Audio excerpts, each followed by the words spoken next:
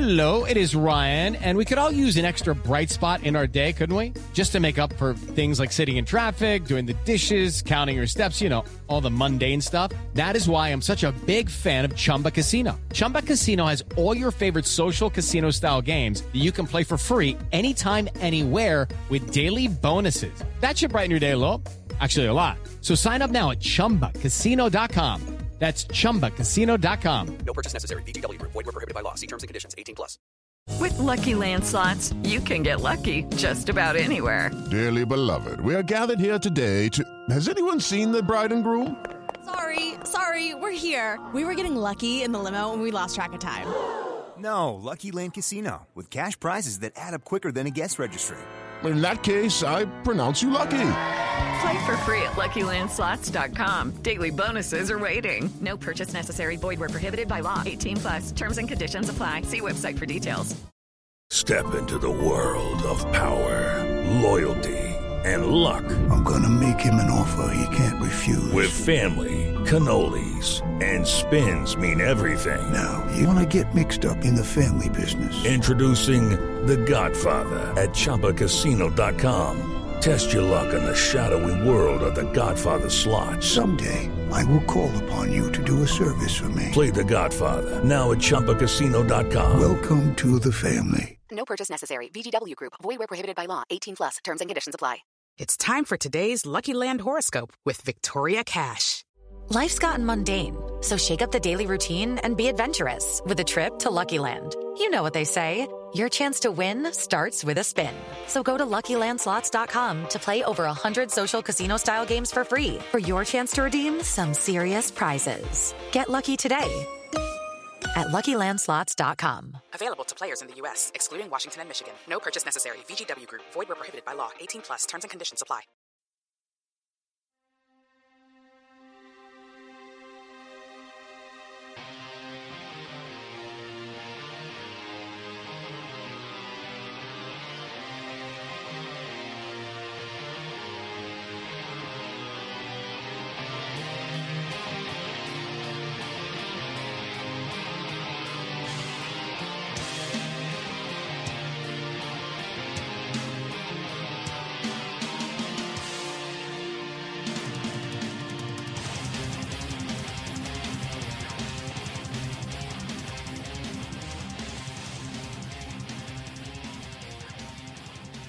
Salutations, Mets fans. Welcome to episode 105 of Amazing Avenue Audio, the official podcast of your SB Nation New York Mets site, Amazing Avenue. I'm your host, Jeffrey Paternostro, and with me this week is Chris McShane. Chris, last week on Mets Twitter, I should say last week, Mets Twitter is always a kerfluffle, but the specific kerfluffle from last week's Mets Twitter kerfluffle was the Mets apparently are no longer sending out fan packs to young children. So if you had to reinstitute this tradition and create a new Mets fan pack for today's youth, what would you put in it? I think I would really put an emphasis on the hair.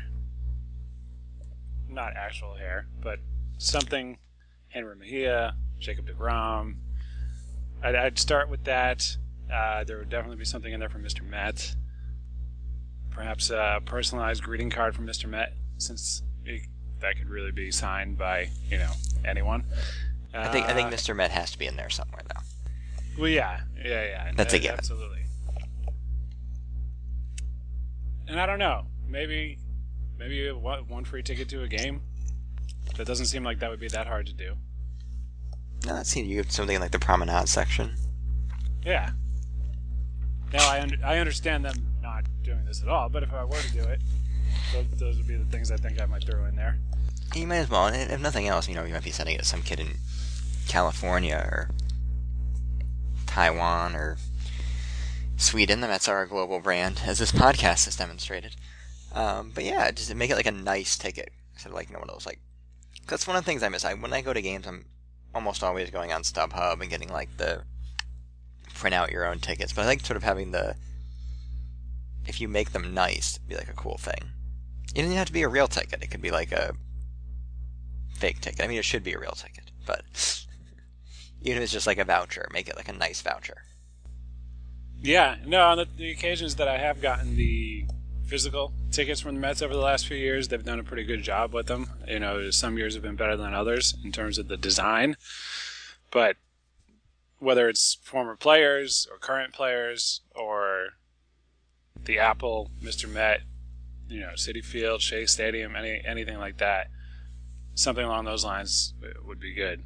As a guy who still keeps score, it would not be the smallest thing, and it would be a little counterproductive if the kid were coming to the games and you're trying to sell programs. But I don't know, some kind of scorecard.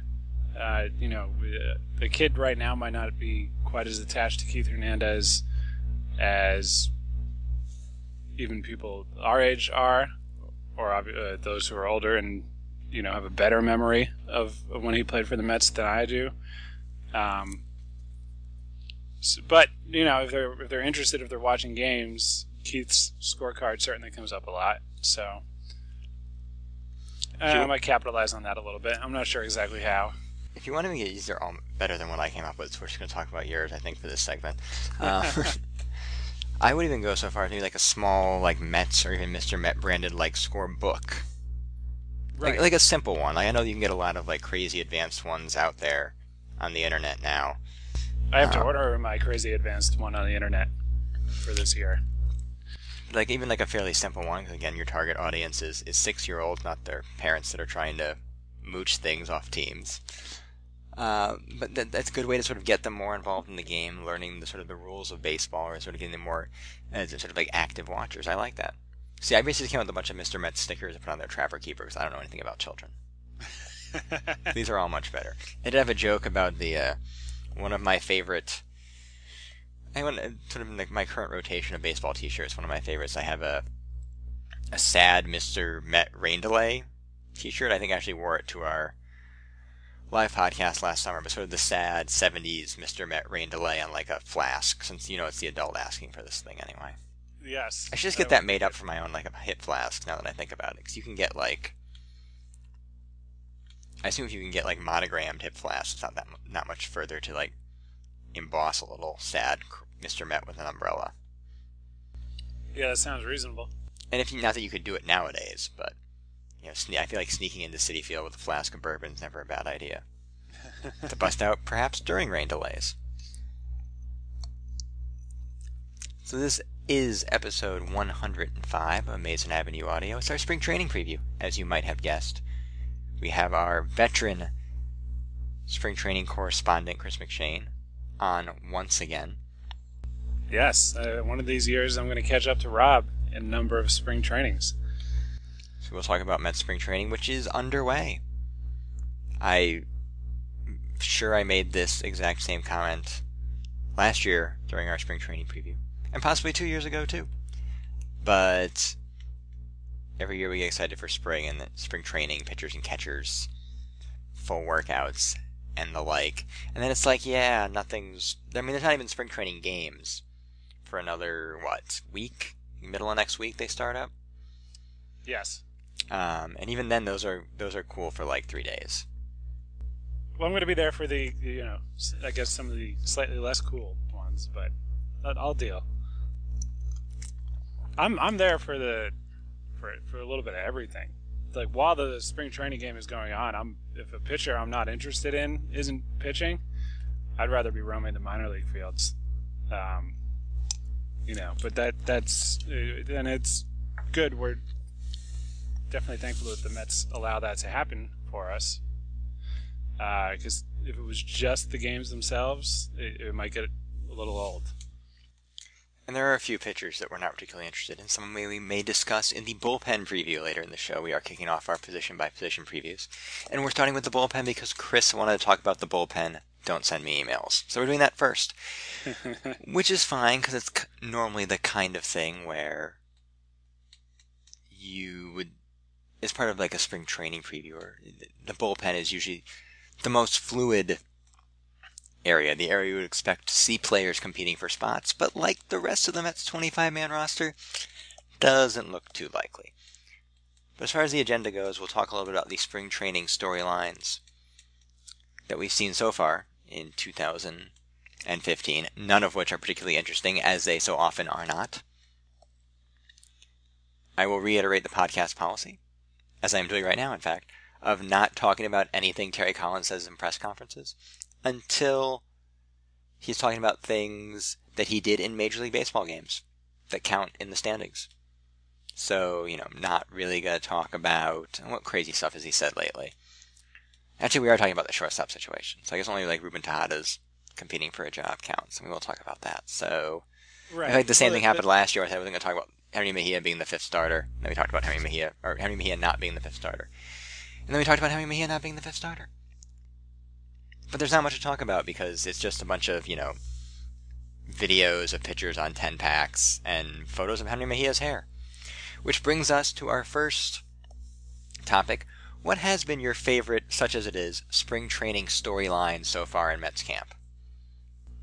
My favorite spring training storyline so far in Mets camp.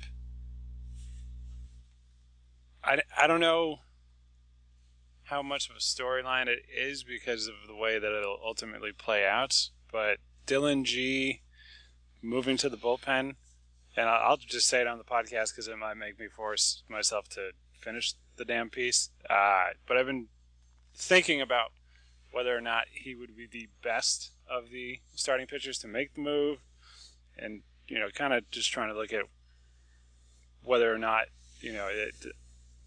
this is just speculation or an idea, but whether or not Bartolo Colon would be a better relief pitcher, whether Nice would be a better relief pitcher, kind of in isolation, which one of them would be most likely to excel in that role. Now, as you've pointed out in tweets and in recent days or weeks, an oblique injury will probably resolve all of this. And they've already started.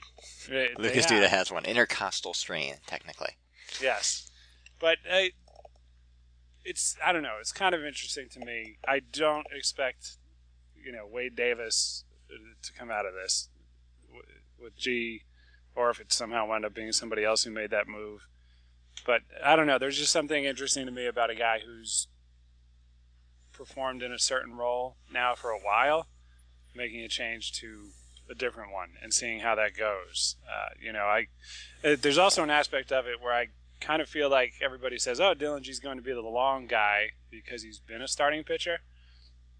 But one of the things that I've looked at a little bit with him, and I don't know that times through the order is necessarily indicative of relief success, but it's not like he gets better even the second time through. So maybe his ideal role in the bullpen is pitching 1 inning at a time, or 1 1/3, or maybe 2 tops, but something where he's only seeing guys once, not kind of an extended piece. So, yeah, that's me. I think either last year or 2 years ago I was high on Dylan G going into the season. I don't know if that exactly panned out, but for some reason I'm still attached to his story. So I think it was either last spring or maybe the spring before. There was some crazy scout quote that Adam Room reported talking about Dylan G being like a number 3 starter or something. You took this more seriously than I did and actually covered a lot of things we'll be covering in the bullpen preview later in the show, where we will talk about Dylan G, because it looks like he is ticketed for the bullpen.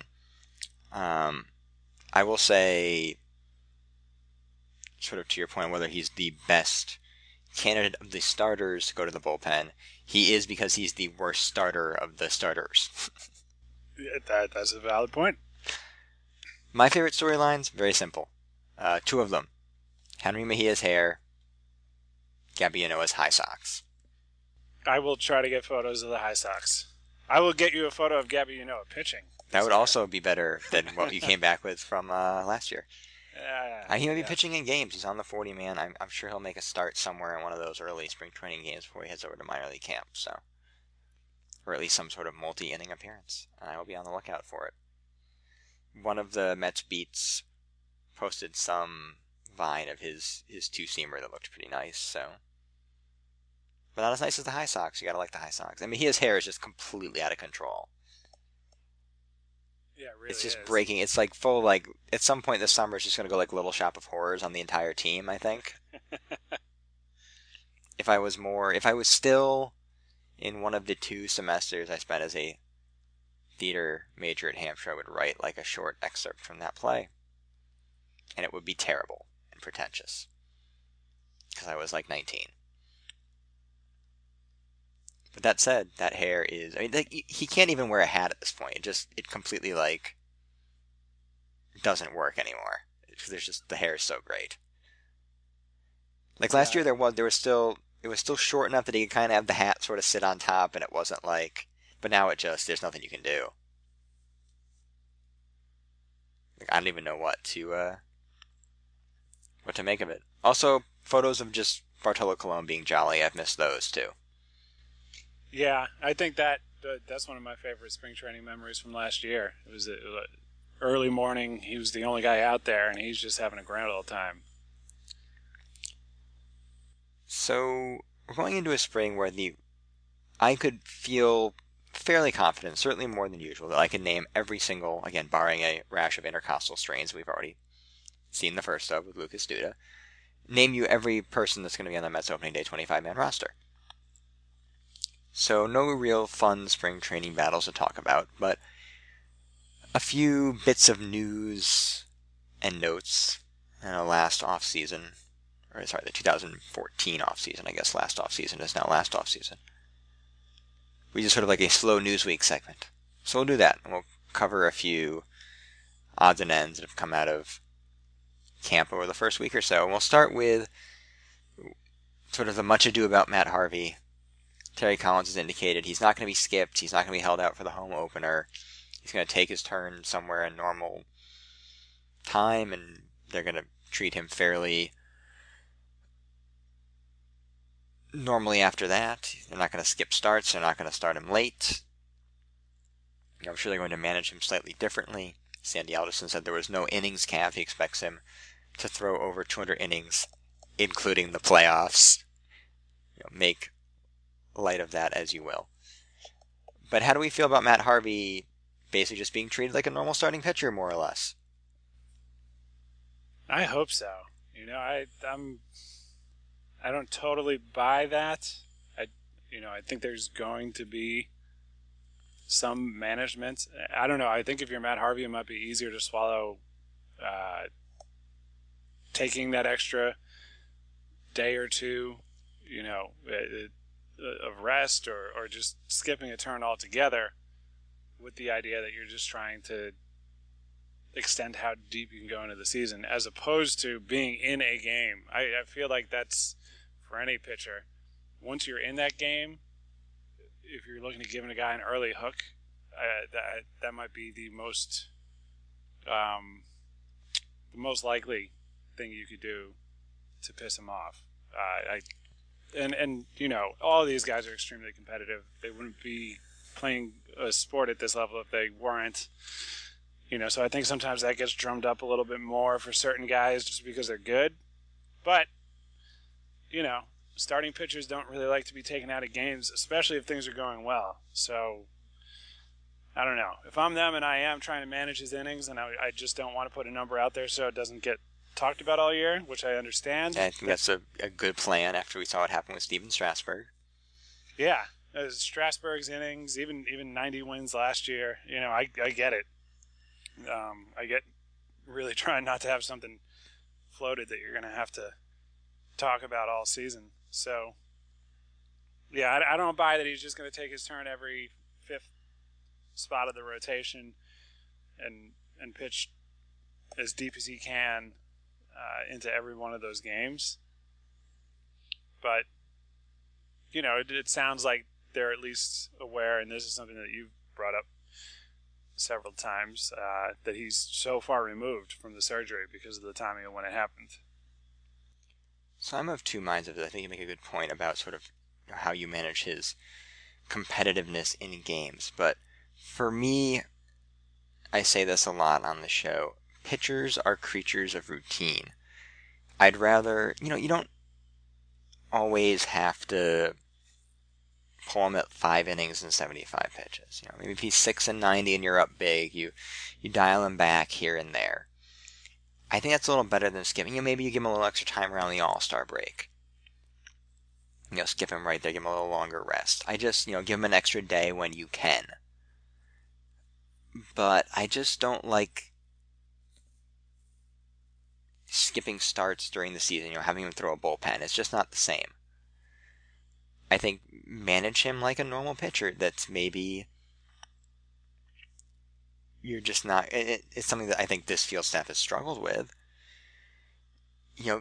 When he's at 6 and 105, you just can't have him go out there for the 7th. You can't have him start the 7th inning. Stuff like that. Just keep an eye on him. You've got to be able to evaluate him in game, which they have not. When he's starting to lose his stuff, you got to have a quicker hook with him, and that's something your manager has to have the cachet in the locker room to do it. He has to have the backing of the front office to do it, and I don't know if Collins is that guy. Because of some other things we'll get to in a second, and just sort of weird disconnects between what, again, I think to a certain extent we as outsiders project onto what we think a Sandy Alderson front office is and wants. But, Collins was not afraid when Harvey was healthy to throw him 120 even when his stuff was starting to dip down. Same with DeGrom and Wheeler last year. And I'm, again, not against strict pitch counts. I think these guys can go 110, 120 pitches. I wouldn't suggest it every start, but at times, yes, absolutely. But 110 pitches in 7+ is different than 110 pitches in 5+. And I think any sort of strict, lines in the sand, whether it's pitch count, innings count, is unnecessary, overly cautious, not even accomplishing what it's really setting out to do. But just let him pitch. It's 18 months away from Tommy John. If he's going to get hurt, he's going to get hurt. Don't be stupid about it, to put it, I guess, maybe more bluntly than it needs to be put.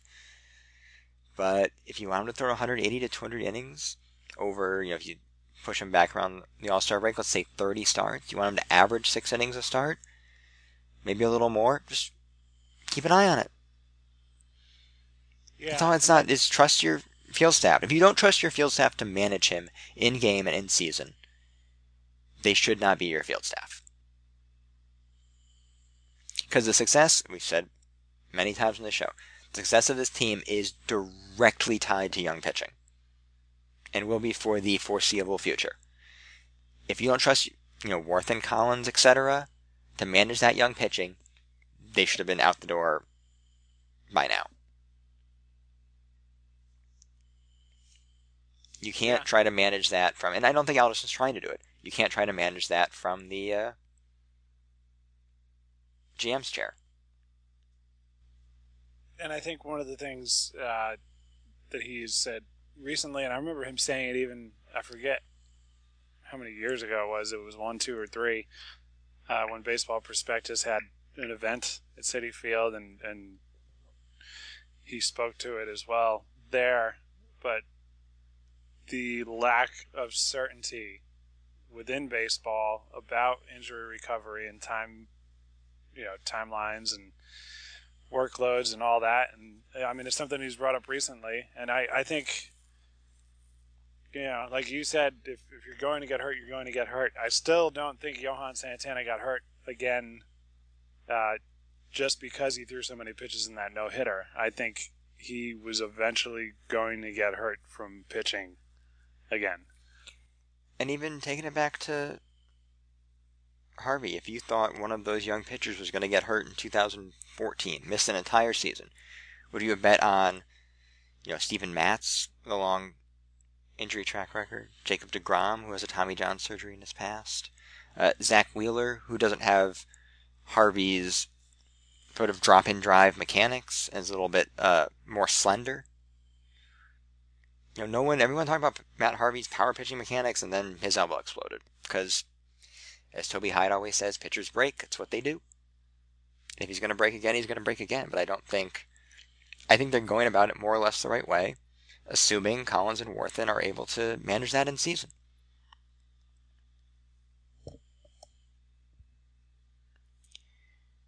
So our next little fun bit of spring training storyline is that apparently Ruben Tejada is competing for a shortstop job again. This is a thing that's happening. So I will say this about the situation.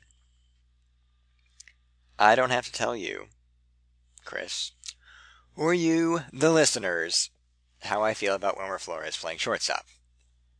Correct. However, if you're not going to commit to Wilmer Flores as your everyday shortstop in 2015, A, your offseason probably should have looked a little different than it did. And B, Ruben Tejada should not be the only person in that competition. All I hear from Colin over the last, and I love these, I always post these tweets, quotes to our internal message boards. I always love them. But Matt Reynolds is a baseball player, apparently. That's all Terry Collins has heard, is that Matt Reynolds is a baseball player. Every scouting report says Matt Reynolds is a baseball player, which I could have told you because they're all baseball scouting reports. But, I'll translate. Baseball player means like, he's like a roll 40 to 45 player, which is what Matt Reynolds is. That's the only time you apply the word baseball player to a player, when he's sort of a little bit fringy. But I like Matt Reynolds, and you can make an argument that should at least be in the conversation if you're considering Ruben Tejada. And if you're going to consider those two, why not Delson Herrera, who's really shouldn't play shortstop, but we just keep lowering the bar here. Like, at some point, and this is, yes, maybe it's just Terry Collins trying to keep Ruben Tejada motivated, but based on his behavior in actual games, which happened in 2014, he doesn't seem particularly sold on Wilmer Flores as their everyday shortstop.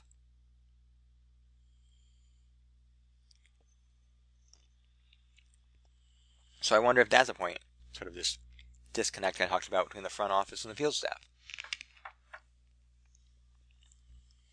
Now, it's entirely possible that that Wilmer Flores is hitting 240, 280, 360 on May 15th, and we all go into panic mode.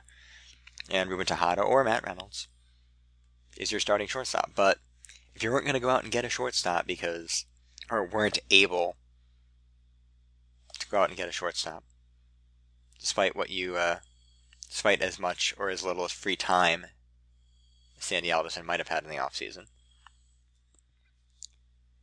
you might as well open up the competition. Maybe a couple months ago we talked about maybe bringing in Everett Cabrera. If you're not sold on Wilmer Flores and you don't have the money or the prospects to go out and get a decent upgrade, open up the competition. Yeah. What is the latest with Everett Cabrera? He signed with somebody. Oh, he did? Yeah, for a couple million. It was a major league deal, I think. Oh, I missed that. Yeah, I saw it come.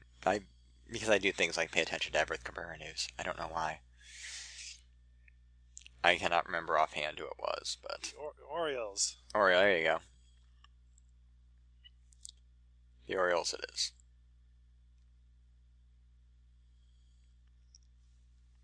I mean, look, Matt Reynolds is not really a major league shortstop. He's going to be stretched there. Can he play there once a week?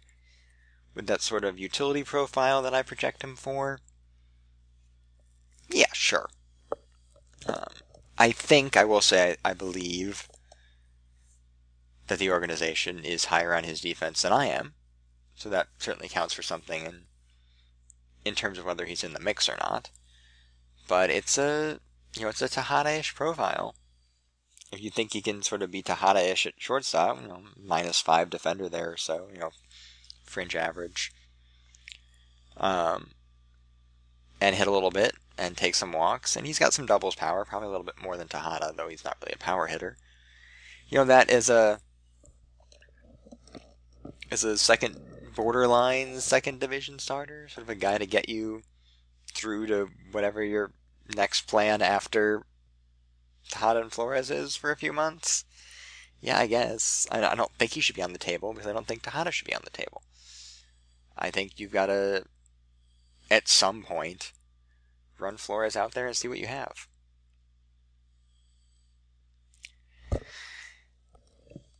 And we'll wrap up with a story that is only a story to people that really need to write about stuff this time of year and have nothing to really write about because, as we said, nothing's going on The Mets have not allowed Kevin Long to talk to the media, apparently. Yeah, not yet, according to what, the Post or no, the Daily News? I forget. Yeah, nobody seems to be particularly happy about it. Yeah. It's like a media story. It's like a you've made our job slightly harder kind of thing. Because we can't just keep, writing about pitcher fielding practice.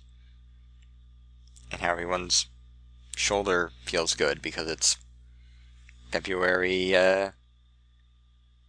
25th. Everybody's shoulder feels good at February 25th. Because they haven't used it over and over again throwing baseballs. Yeah. I mean, I don't. It's the hitting coach. I mean, I guess he's a celebrity hitting coach. Are those really, like... Whenever I hear that, I just think back to, like, Omar's constant dalliances to try to get, Rudy Jaramillo away from Texas? Oh, yeah. Yeah, I remember that. Yeah, it's a thing that happened. I don't know, I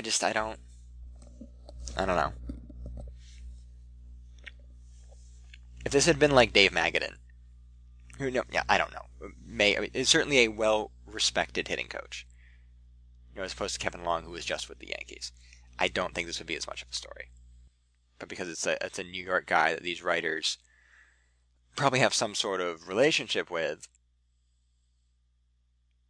already, I guess it makes it more difficult for them.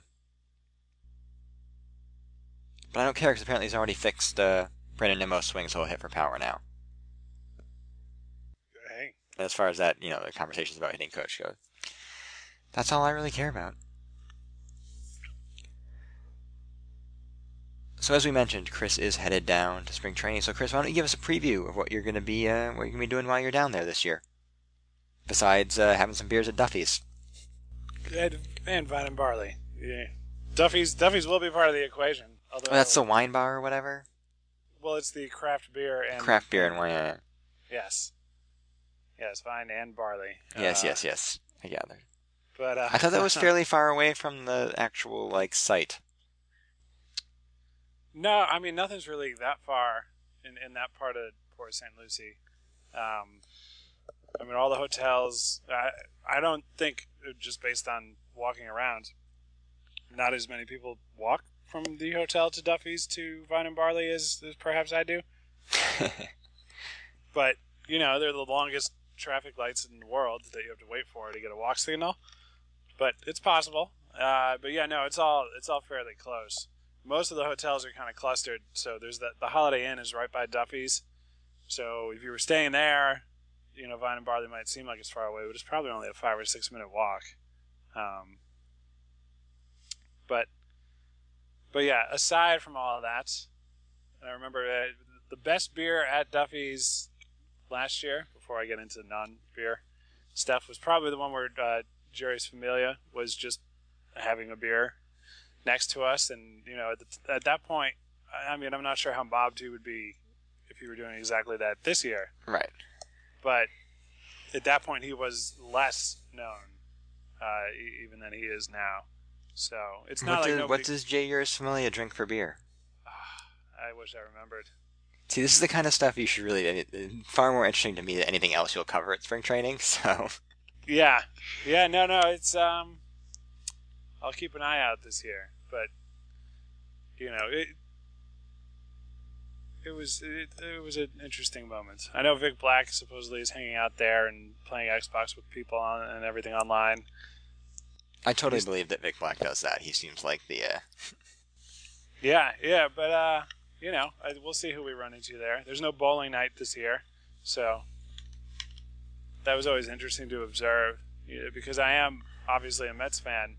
But in the capacity of being down there and having, credential access from the Mets at bowling night, I'm still not wearing Mets gear or asking for autographs or anything like that. So it's always an interesting spectacle to kind of just sit back and watch. But now it won't exist anymore. I'm a little disappointed because I heard Corey Mazzoni apparently threw a $2.99 game at one point. Yeah, oh yeah, that's right. Yeah, I know Tim Burdack a couple of years ago had some ridiculous game too. Yeah, I don't know. I mean, in my experience, and it's not that long, I've only been to that event twice. It was never out of control, but I've seen other people say that it got to be last year with just too many Mets fans. Yeah, I could see that. I've gotten a little off track. I feel like, I mean, again, you probably don't have the sort of the length of experience down there, but I just feel like more people are going to spring training than have in the past, in general. Yeah, I mean, the winters probably aren't hurting in terms of the number of people who are willing to hop on a flight. It's not that expensive to fly down there. The hotels this year, I mean, when I booked reasonably early, and it's a standard decent hotel, but nothing special, and it went up like $30 or $35 per night since last year. So that's, I'm going a week later in the process than usual, but it's still quite a hike. So I don't know. Maybe there is just more demand for everything.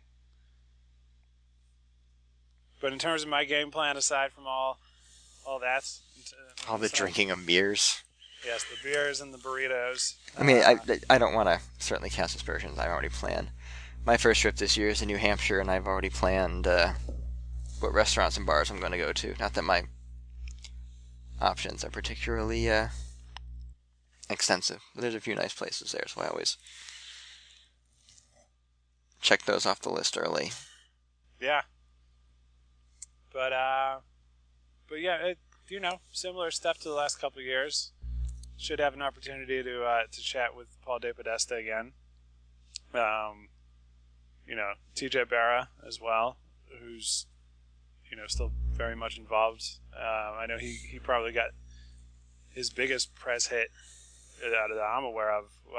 The story the Times had done about moving the fences and what the analytics folks in the front office were doing to support that move. So that's obviously been covered, but hopefully I'll get to chat with him a little. And then just hoping to talk to minor league players a little bit more. Big league players, one, getting them is more difficult in terms of access. And two, many of them are, pretty well rehearsed and kind of boring to talk to. That doesn't mean they're boring people, but they might not really say very much. So yeah, photos, even more heavily focused on the minor league side. And, one thing that I feel like I want to focus a little more on is the guys who are the most intriguing guys to watch pitch, to really, really just zone in on what they're doing. And that might require putting the camera down for a few seconds. So, yeah, we'll see. I don't expect to do any major video production like Rob used to do, so if that used to be your favorite thing about the old Mason Avenue, I'm sorry. That's what Adam Rubin Studios are for. Yes.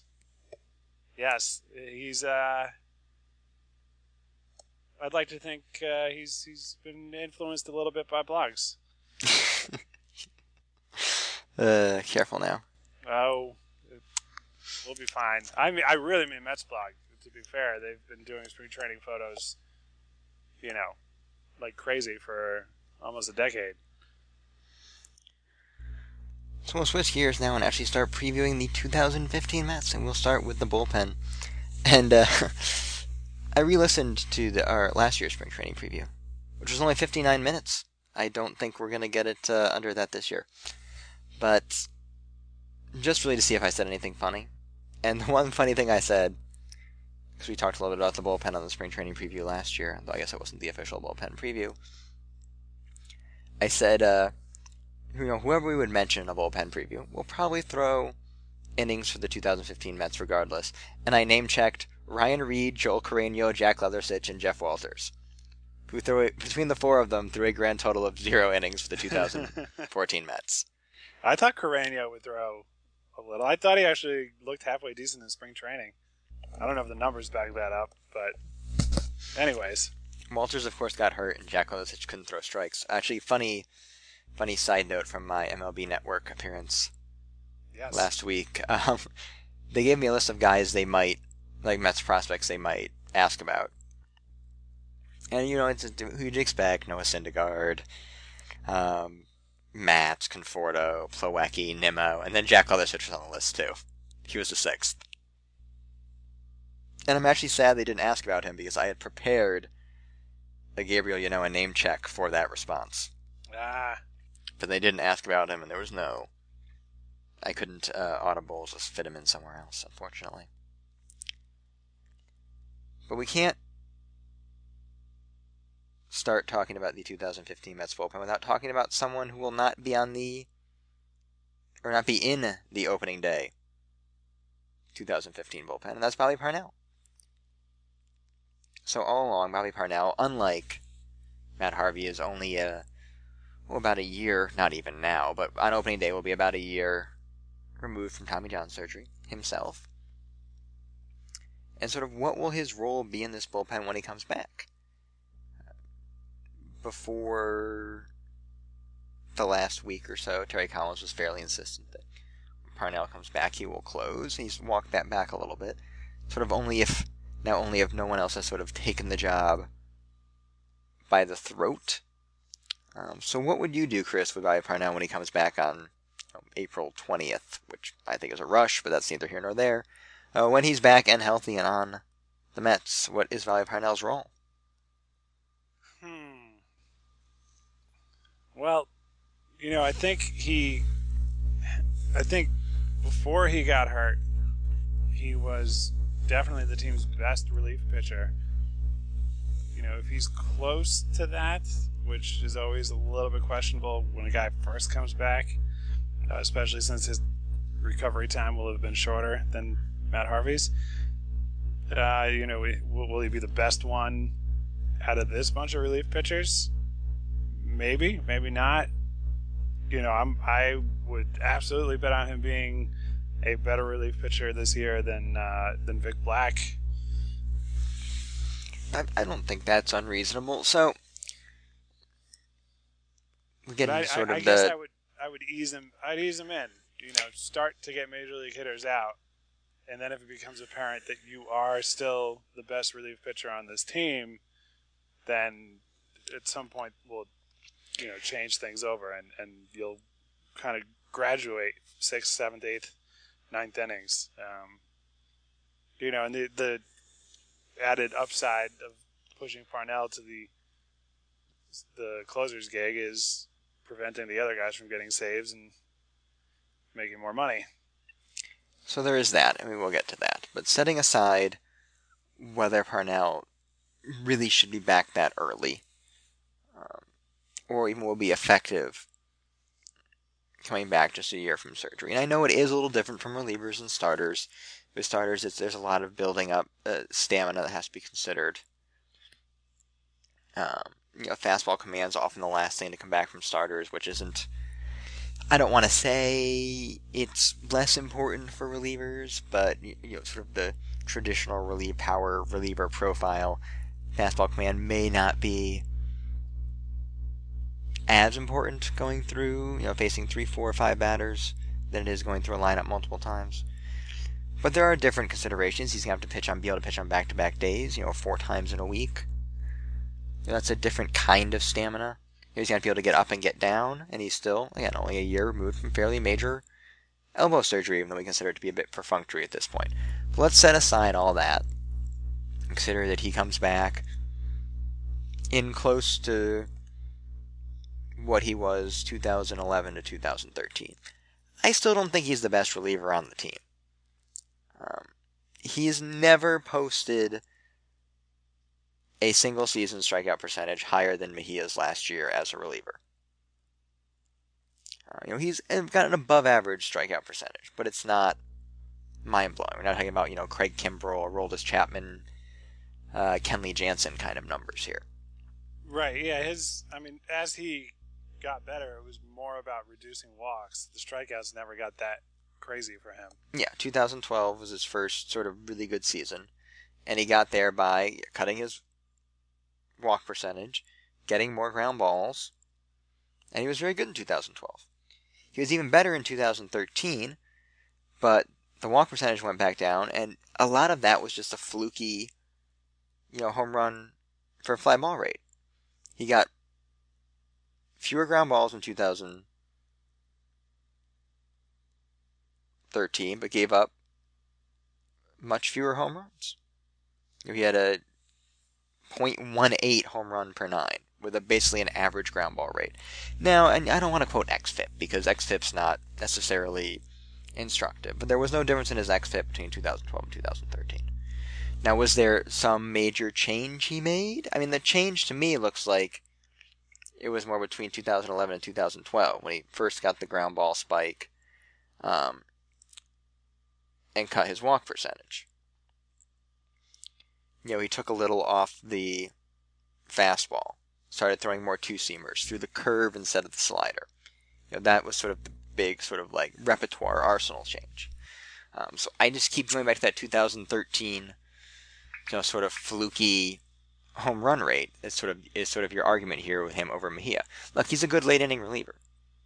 He can absolutely, and he might end up there. Mejia might slide backwards this year, but I think if you're going to just look on resume, whether it's stuff or even performance in the bullpen specifically, I think Mejia's the guy.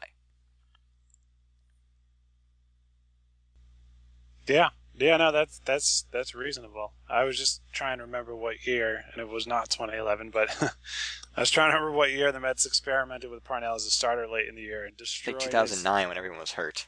Yes, that was it, and destroyed his season-long stats in 8 starts. Yeah.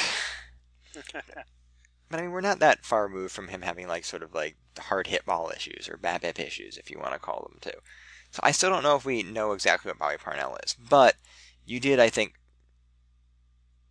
hit on one of the key points that I think the Mets would consider as a reason to put him at starter, at closer, if he is, again, back healthy and pitching even to those 2012 and 2013 levels. It's that, yes, Henry Mejia is going to be around. Bobby Parnell is not after this season in all likelihood.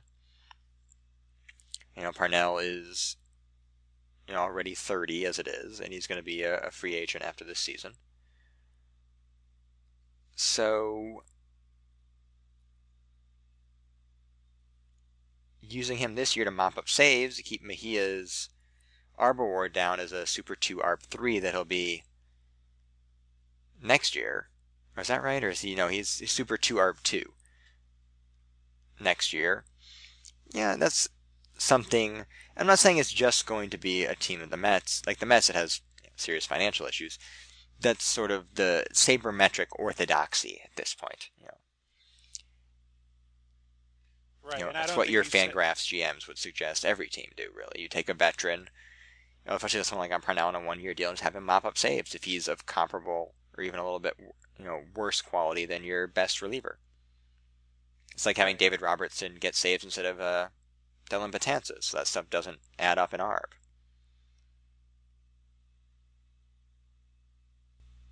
And it doesn't make that much of a difference in terms of winning games either. It's not. No, it really shouldn't, because it's. There can be plenty of times where your 8th inning is a higher leverage situation based on who's coming up in the 9th inning. Your 7th and 8th inning guys, you're more likely to bring in. You're more willing to bring in generally with guys on base already in close games, where you might not do that with your closer in the 8th. I think more teams should. I think the Mets should with Mejia. I think Mejia can go multiple innings. I've said this ad nauseum on the podcast for all of 2014. But they don't generally do that, so the leverage in the 9th isn't necessarily going to be that much higher than it is in the 8th, though generally it will be, just because each out is more valuable, because there's fewer of them you need to get. Yeah. I will also say, some people are going to point out to me that Mejia was a little more wild last year than Parnell was. And I will say that is fair, but I'm going to make reference to a Mike Podhoser piece on Rotographs recently, where he looked at sort of like expected walk rate and expected K rate, and I don't know how meaningful this is. I don't know what your R squared value is or anything on this kind of stuff. We just sort of looked at strike percentage, people that pitchers that underperformed or overperformed their walk and K rates, based on how many strikes they threw. And Mejia actually you would expect his walk rate to be lower than it was and his strikeout rate to be higher than it was based on his swinging strike and strike percentage in general. Now, is that predictive? I don't know, but I will say Mejia has had pretty good control throughout his professional career up until when he's been healthy up until this year. So maybe that's something that improves going forward as well. But I think that maybe adds to the argument that he's the best reliever on this team. I think he's the best reliever on this team. And he should be used in the highest leverage situations. Whether that's his close. And I don't trust Collins and Worthman to necessarily be aggressive in that way with him because they haven't in the past. So just make him the closer.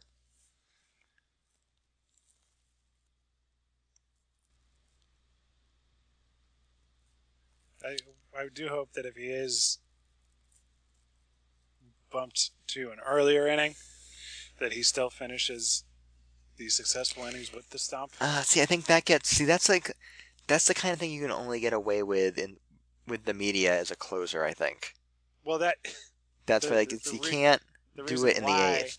The reason why I want him to still do it was because of the kerfluffle cause. Yeah, oh yes, exactly.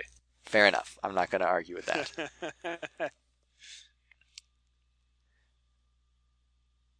So we jumped the line a little bit with talking about Dylan G at the outset.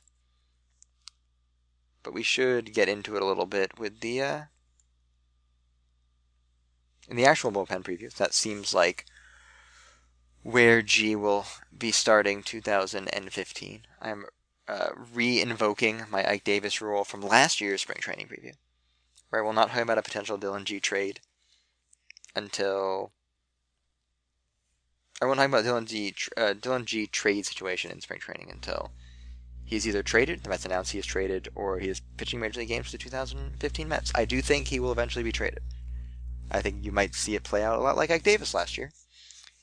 But we're going to go forward on the show as if he is going to be a member of the 2015 bullpen, which it looks like he will be. Primarily because he is the sixth best starter on the team as currently comprised. Now, it's possible somebody gets hurt in spring, certainly. Has to miss a start, or you're on the DL, or something more catastrophic happens, but well, he may be the sixth best starter on the team. Are we sure he's the seventh best reliever? Yeah, maybe not. So you touched on sort of the one inning versus multi-inning thing. My concern would traditionally, the starter to reliever conversion. You expect him, and this doesn't always happen. This is, again, pitchers as a class. When you move them from starter to reliever, you expect them to get, maybe a tick or two more on the fastball. So that would get, Dylan G into the low 90s. He's used his changeup historically as his primary secondary offering. So he'd be a fastball changeup reliever that sat in the low 90s. That's, he's better than this pitcher. So don't write me angry emails. That's kind of, Gonzalez Herman-ish. Now, the reason G is a starter and Herman isn't, obviously, is because G has two functional breaking balls. Two major league, if not major league average, of major league quality breaking balls he can mix. And he mixes his pitches and he hits his spots. And, he mixes his pitches. He's never thrown more than 60% fastballs in a season, actually. Last year he threw the most fastballs, the highest fastball percentage of his career, which was just a tick under 50. In 2013, which was probably his best season, he threw 53.8% fastballs, which is low-ish for Major League starters. There are some things you can't do out of that. You can work backwards, you can try to mix 4 pitches in short bursts, but I don't know how effective that's going to be. I don't see a breaking ball specifically that's going to play up in short outings. And the big concern with G is G's never pitched out of the bullpen in his professional career. Beyond even sort of the concerns about how fast he can get warmed up. And I know that's been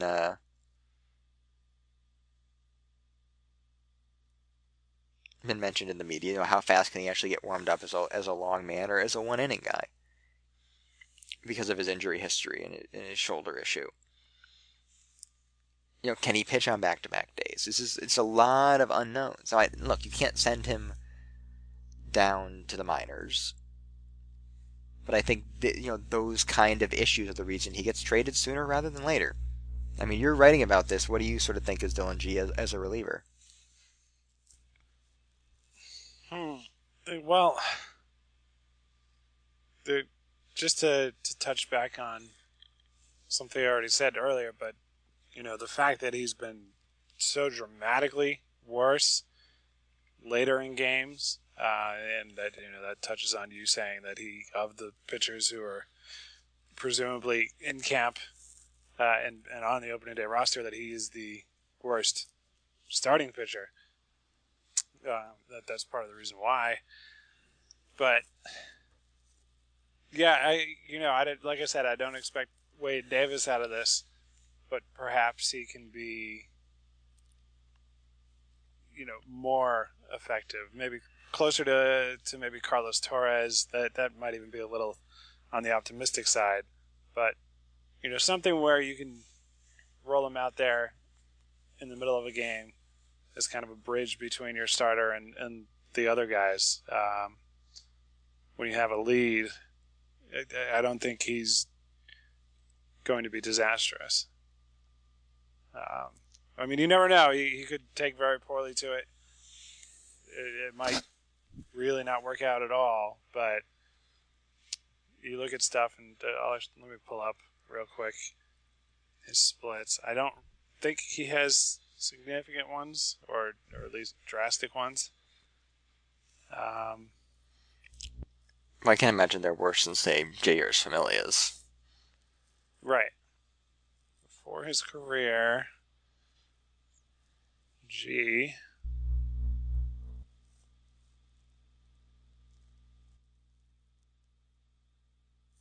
This is riveting radio.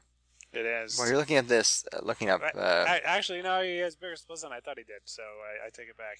Really? For a guy whose best secondary is his changeup, that's interesting. Yeah. I was going to use that brief pause because I forgot one of our spring training storyline topics where it's like a foregone conclusion that Eric Campbell is going to make this team. Oh, yeah. Which makes me a little salty. Well, of course. Well, it's first of all, he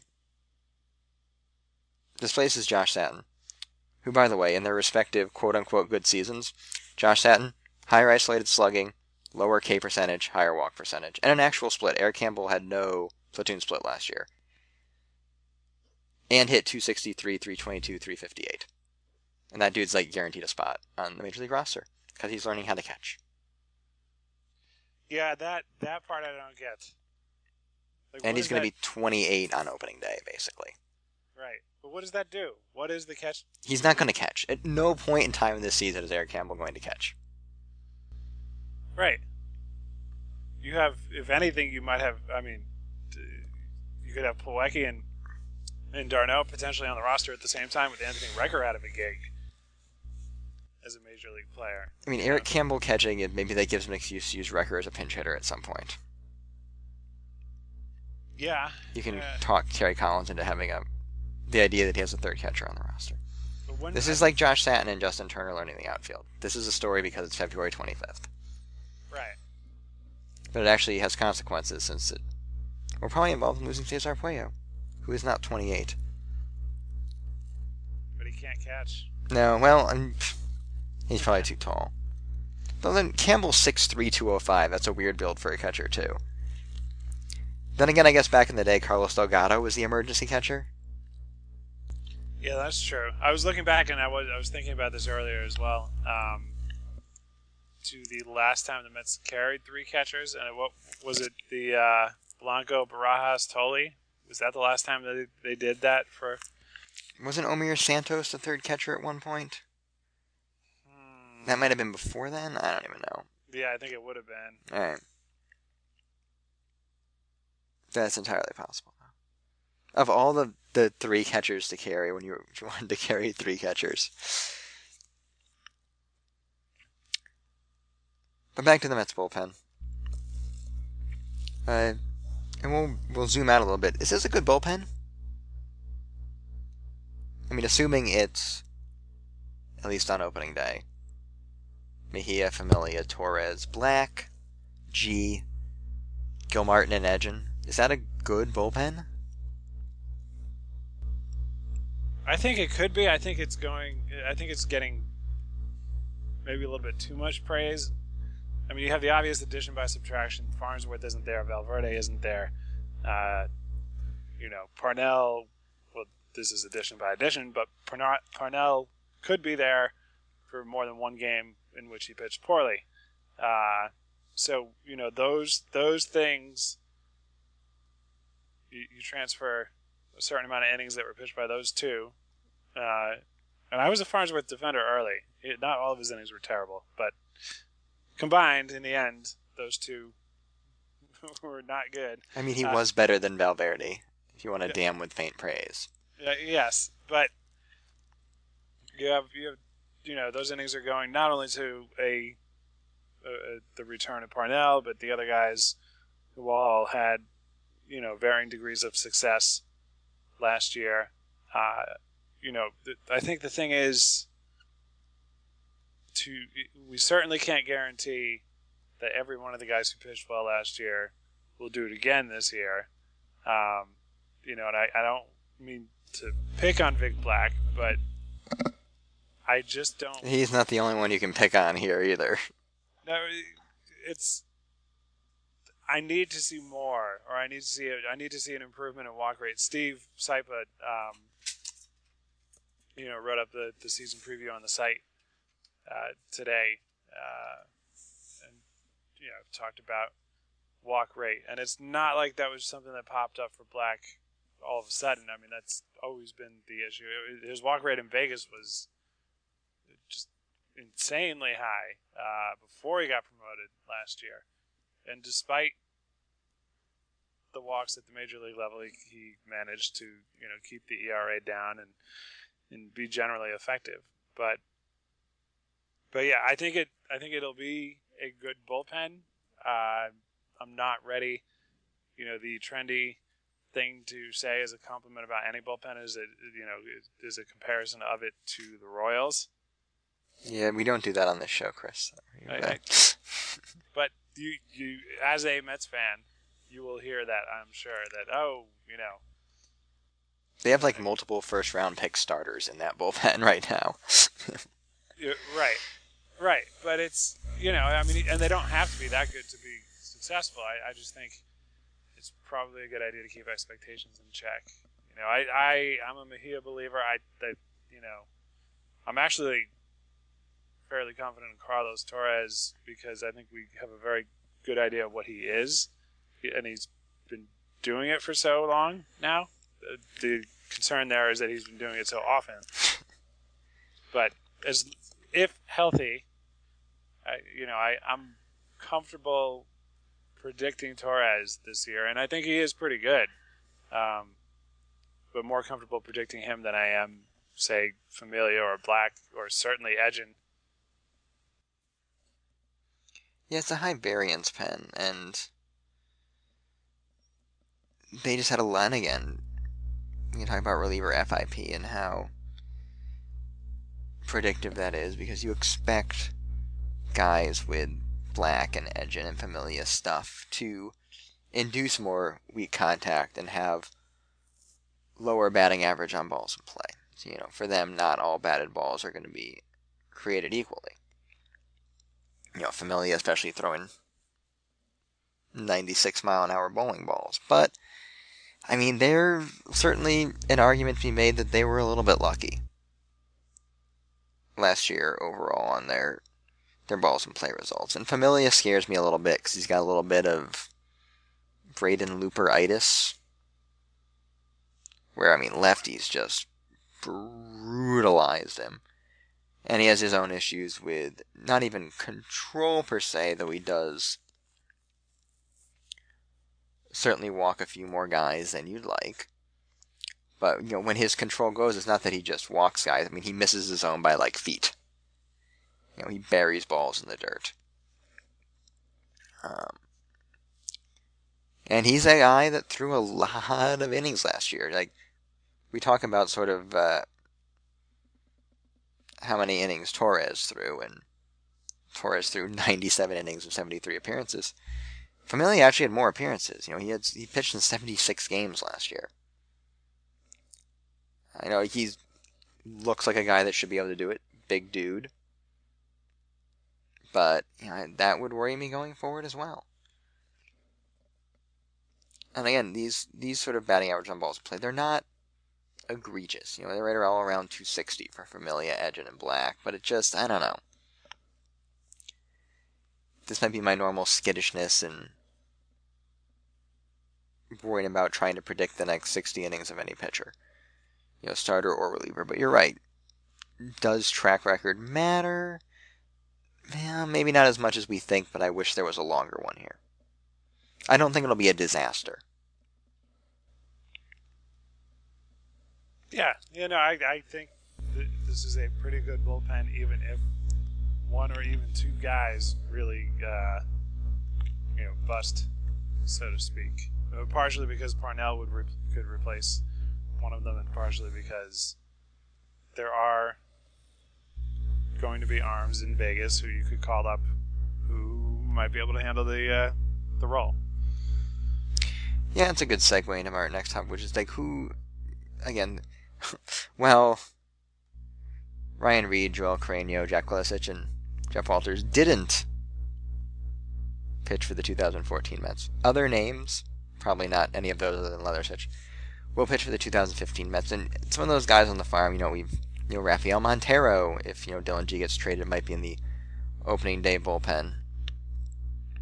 I've talked up Corey Mazzoni before on the podcast as a potential reliever. Guys like Cody Satterwhite, who was very good in Double-A last year, will be, one phone call away in Vegas. So there is some depth there in power arms. Still, if things do go a little bit pear-shaped or guys get hurt, this is another bullpen that has a history of arm issues, past, and in Carlos Torres' case, probably future.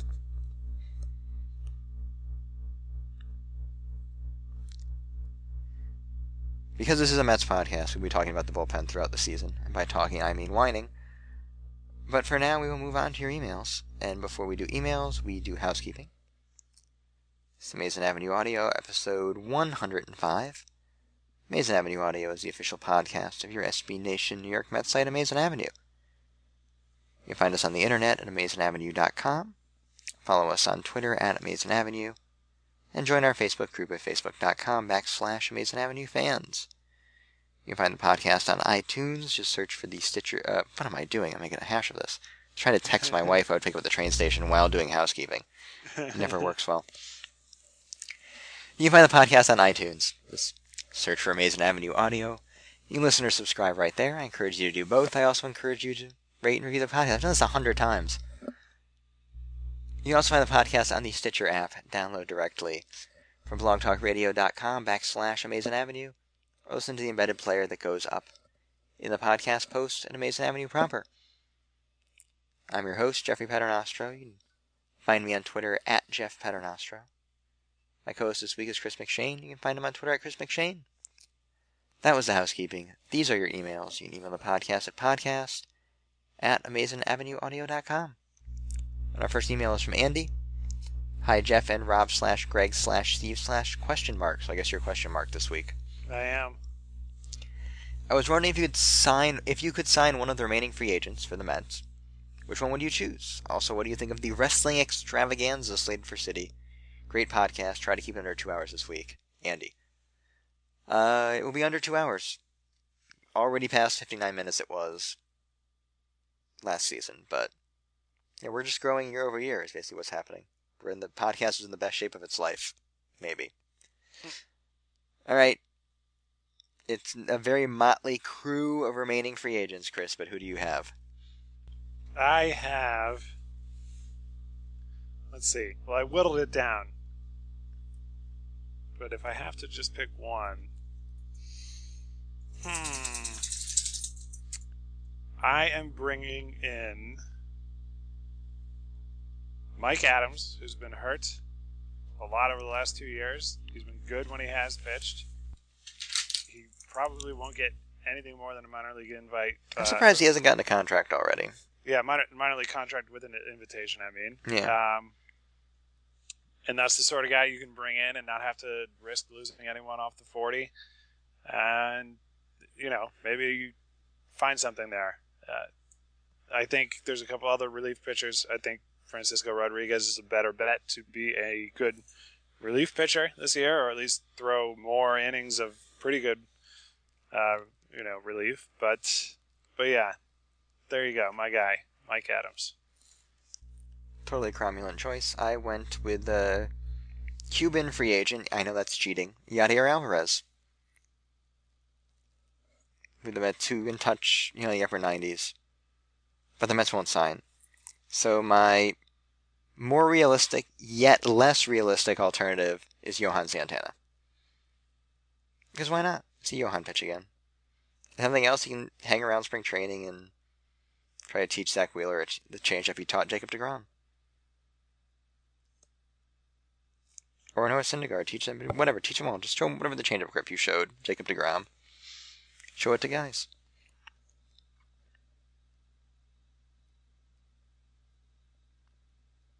Though it does sound like it might be it for him, which is sad.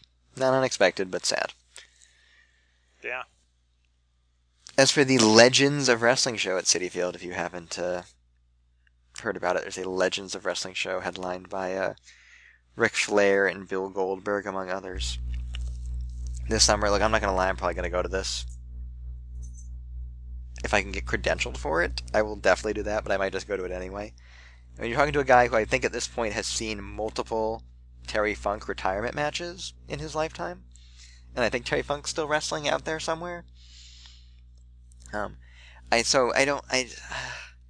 have mixed feelings about these sort of things. I guess I appreciate it, but I feel like it's like seeing fat old Laurence Olivier try to play Hamlet. I wonder, since I have the WWE Network, I was watching a lot of the Legends Roundtable shows they put together back when it was just like a 24/7 on-demand thing a few years ago before they launched the network officially. I feel like that would be like a more interesting thing to watch than them trying to wrestle at this point. But yeah, it's live wrestling. That's always fun, and it's outdoors. And it's a weird place to do it. I know the MCU's had some wrestling shows there in the past. I think a couple of the major indies. I think TNA had a show there, and Ring of Honor had a show there last summer. So sort of the weirdness of it all. I'll definitely go. I imagine you'll be skipping this one, Chris? Probably. I will say that I would actually recognize some of the wrestlers at this thing. So I should bother to pull up a whole list of who was actually wrestling on this. I saw Goldberg, Flair, Rob Van Dam, who still, I would quibble with the term legend, and also he's still fairly active at this point in time. Certainly more so than Bret Hart too, who I'm pretty sure can't wrestle.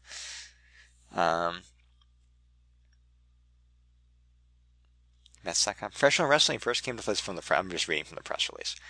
Professional wrestling first came to Flushing with the 72, 76, and 80 showdowns at Shea. Those matches featured some of the generation's foremost wrestling icons, highlighted by the first WWF meeting of Hulk Hogan and Andre the Giant.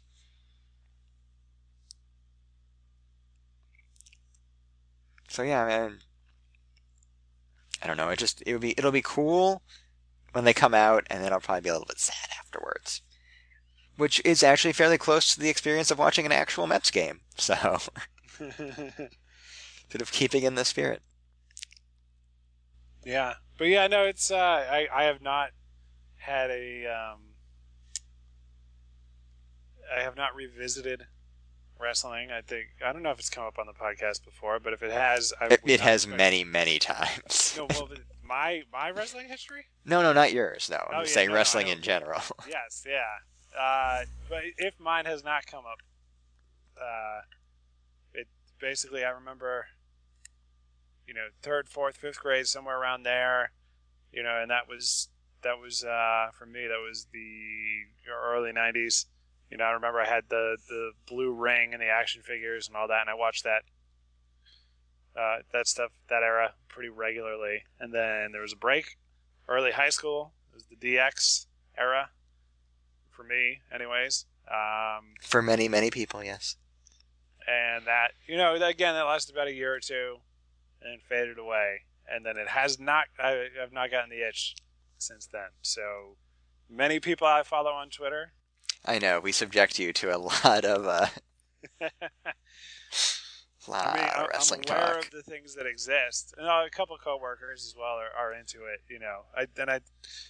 it sounds like the WWE network, is pretty great.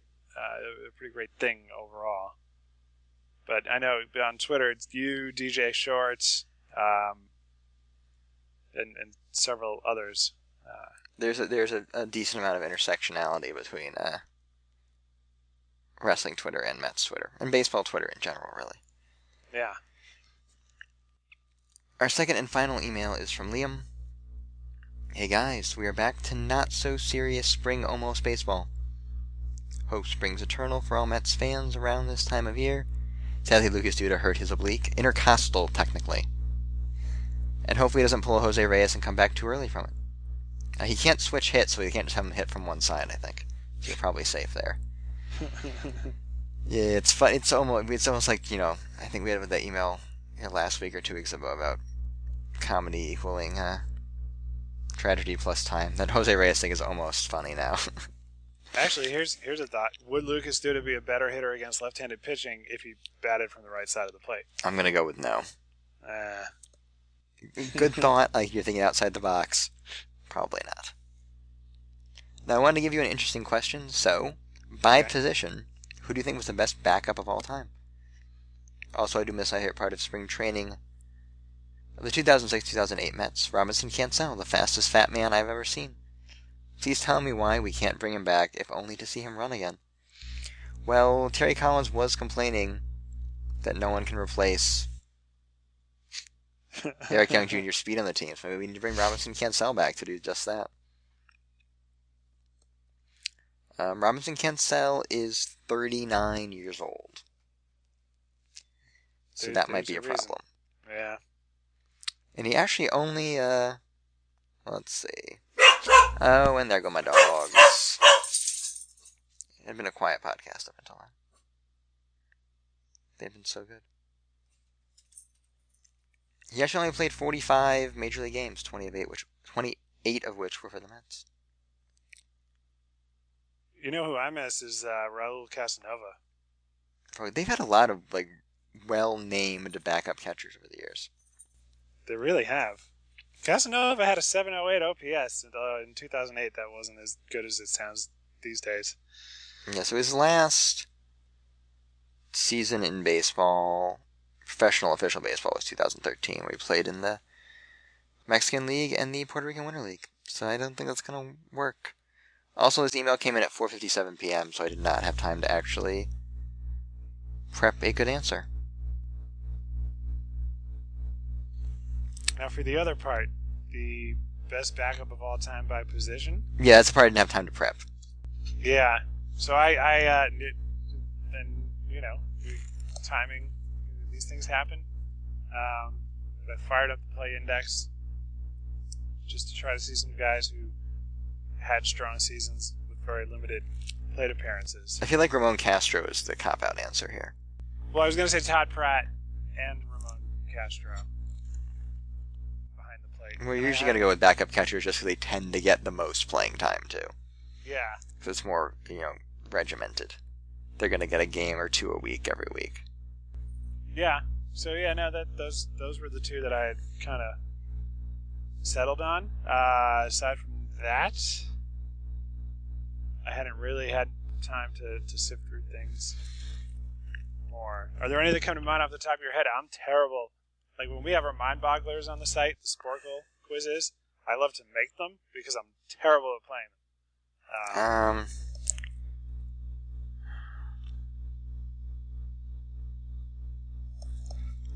guess Backman. See, I was gonna say I don't think you can count like platoons, like Backman, Tuffle are out. Right. I mean, I guess. Let me see how many games. Yeah, I don't know if I can qualify. I can qualify him as a backup. Let me see. Yeah. I guess Tsuyoshi Shinjo the second time around? Okay. Even though he had a 483 OPS. Like, his good season, he was basically a starter in 2001. But Tsuyoshi Shinjo the second time around was terrible and only played 62 games, 124 plate appearances. Hit 193, 238, 483. But was still Tsuyoshi Shinjo. I guess Andy Chavez. Oh, you know who? And again, give an assist to the play index here, but Willie Mays. Okay, I can believe that. He was a backup in 72, really. I mean, he had far fewer plate appearances than the other three outfielders with significant playing time on that roster, and he had a 145 OPS plus that year. That's pretty good. That's good. A good mix of that's quite the outfield right there. Mays, Shinjo, and Andy Chavez. I would watch that outfield. I'd watch that outfield today. Hey, you know what? How has there not been outrage that the Mets are having an old-timer wrestling day and not an old-timer baseball day? I think you just started. It's going to pop up on Mets Twitter tomorrow now. Good job. Yeah, thank you. I'm not outraged, but I'm surprised there hasn't been any. I guess we were still caught up into the fan pack. Yeah, that's true. There was like better questions I could have come up with, but I committed to the fan pack early.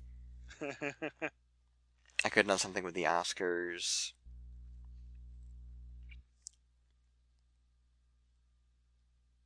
I'll try again next week. Those are your emails. You can email the podcast at podcast@amazingavenueaudio.com. So a couple small items to dispose of before we wrap up episode 105. In my continuing media tour, I'm going to be on ESPN Radio Albany next week talking about the Mets. All right. So watch my Twitter space for more info on that. I don't know exactly when it will be yet. And soon there will probably be even bigger news about my whirlwind media tour, which is more of a gentle breeze, but still. I can't break the seal on that yet, but you can stay tuned to this space and probably Twitter and elsewhere for more news on that. And as promised on Twitter, we're coming up on another Mets season, and I've decided there may come a time when we need a distraction from Mets baseball. So the podcast is adopting a soccer team for the 2015 season. And it's not the one you think. I'm not going to make you all follow Sheffield Wednesday for 3 reasons. 1, this is my pain and cross to bear. 2, it's kind of narcissistic to make you all follow. I mean, I'm not going wrong. I'm still going to talk about them on the show. They will not be the official Amazing Avenue audio podcast soccer team. And the 3rd reason being, their season doesn't really conveniently overlap with the baseball season. You know, they wrap up in early May. They don't kick up again until August. So when the Mets are repeatedly annoying us in the summer months, not much to talk about. So there are a few U.S. options, certainly. MLS kicks off soon. Something you can actually watch on TV. I considered the Montreal Impact, which I have a funny story about. As you may know, I went to Montreal on my honeymoon, and in one of the greatest feats of my lifetime, convinced my wife that while we were on our honeymoon, we should go to a Montreal Impact soccer game. Because they were home that weekend. I forget who they were playing. So, ordered the tickets, got them all set. All set to go. In my head, I had the wrong date. So we showed up at the stadium, which is right by the Stade Olympique, and there was nobody there, and I realized pretty quickly, ooh, something's wrong here. Sure enough, the game had been the day before. Nice. Yeah, did not go over well. Still married somehow. But I wasn't feeling the Montreal Impact. I considered the Indy 11, who I talked about a bit on the show last fall.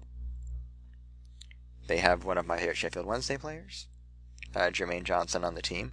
They have a really nice red and navy alternate jersey this year, red and navy stripes, that I'm probably going to end up buying, with J. Johnson 14 on the back. But, again, it's Nassau, it's second division soccer. I really can't do that to you. So, without further ado, I will announce the team I chose. Season overlaps with baseball season, actually starts in April, so it's perfect. They actually have their cup going on right now if you want to get into it. And because we are big in Sweden, I've got to consider our Swedish listeners. So our team, the official Amazing Avenue Audio soccer team, IFK Gothenburg. All right.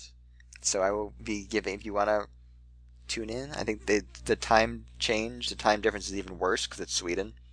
I think they're like 6 or 7 hours behind, so I don't know what time those kickoffs are. But I will keep you and our Swedish listeners well informed on the trials and tribulations of IFK Gothenburg. They're good. They finished second last year in the, I'm going to butcher this. I think it's pronounced Allsvenskan, which is the Swedish league. And they're in the Swedish Cup right now. And it also scratches my itch because one of their most famous players, Roland Nielsen, who actually won the UEFA Cup with them, I think in the mid-'80s, was a very popular Sheffield Wednesday player, and they have blue and white stripes. So IFK Gothenburg it is.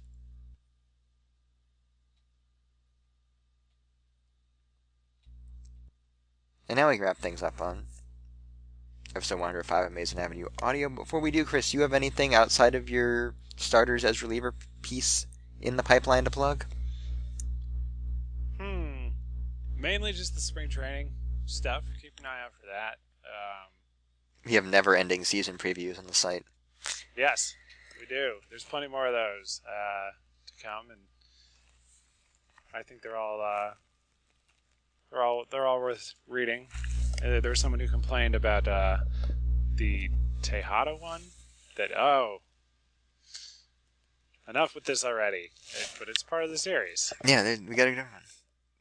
Yeah, but yeah, no, nothing else too crazy in the pipeline. I've said crazy a lot on this podcast. I apologize for that, but yeah, just keep an eye out. I get down to spring training on the 6th,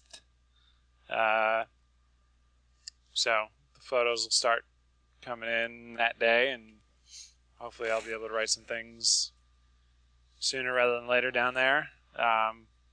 Every year we kind of weigh our options in terms of recapping spring games. We've gone with a very condensed form over the last few years, but if there are things that I see, I will try to relay them maybe in a little more detail. And it might not be a game recap so much as just notes, and they won't be up to the standard that you provide with yours, but whatever I can do. I rarely actually recap the game. I couldn't even tell you the score most of the time, so you'll be ahead of me in that regard. So keep an eye out for that, and keep an eye out here next week for another edition of Amazing Avenue Audio.